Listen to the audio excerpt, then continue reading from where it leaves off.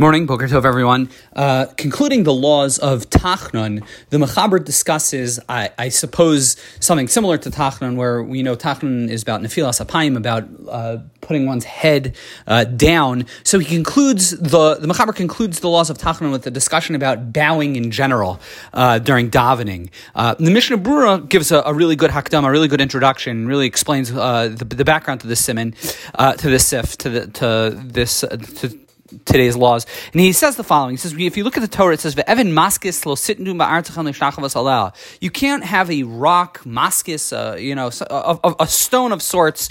I guess it was done back in biblical times, where they would use these stones. They would bow down on top of these stones as part of their idolatrous practices, and the Torah prohibits bowing down on these bowing stones.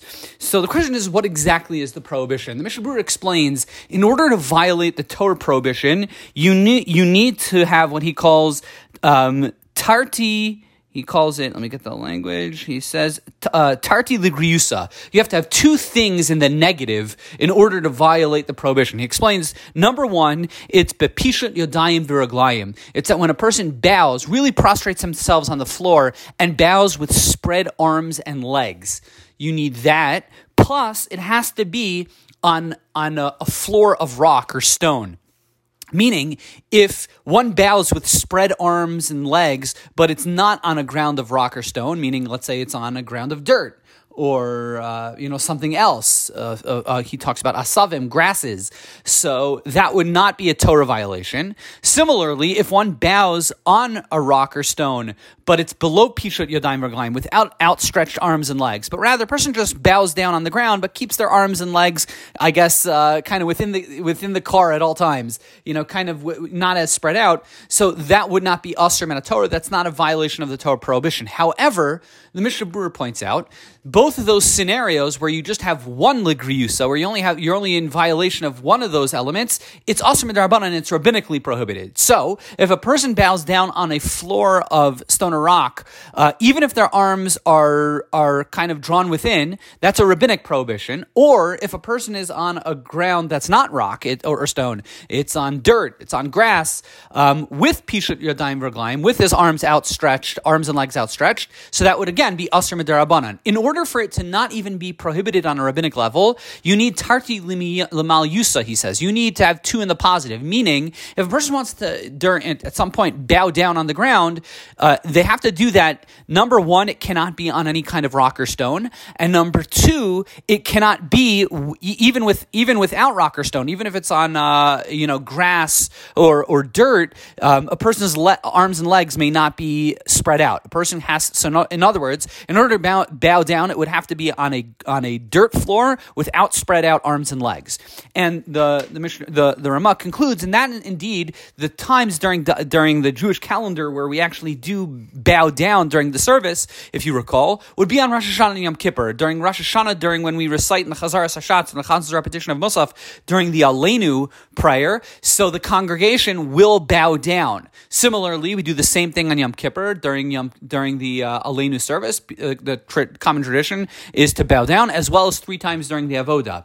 Because of that, the Ramah points out, and is elaborated by the Mishnah Berurah, is you have to do 2 things in order to do that. Is that number one, you cannot bow down to pishat yadayim raglayim. A person, when we do the bowing, we don't stretch out our arms and legs. It's simply we kneel on the floor and we put our heads down, but our arms and legs are kind of tucked in.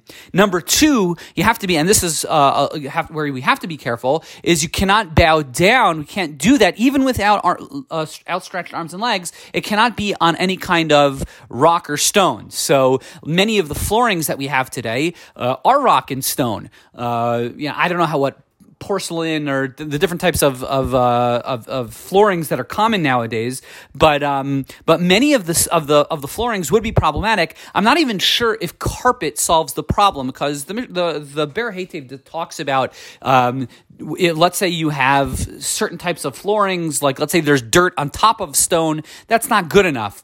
Therefore, it's the common tradition if you ever go into a congregation, what they will always do everywhere is they will hand out, right before these passages during the davening, they'll hand out some kind of either paper towel or mat or something that a person should use as a way of interfering between the person and the floor. It's not, and this is an important thing, when they hand out those paper towels or whatever it is, that's not just so that your suit doesn't get dirty or whatever you're wearing at shul doesn't get dirty. That's not what it's for. It's actually for a very real halachic consideration. It's so that there's a hefsek, there is a gap, a halachic barrier between the person and the floor so as not to violate this prohibition. Now, if you read the Mishnah Berurah carefully, and this is elaborated in the footnotes, where do you put that paper towel? So what most people think is that you put it by your knees so that your suit doesn't get dirty, or just intuitively we put it by your knees. And it's fine. There's nothing wrong with putting it there, but the real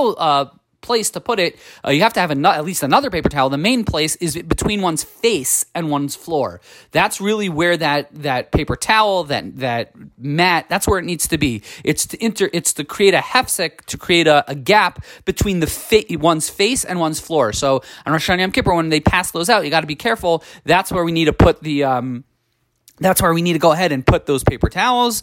And again, without pishut yadayim raglayim, you have to make sure you don't spread out your arms and legs. And again, we need to put those towels so make sure that we have a hefsek, that we have an interruption between the floor. Everyone have a great day.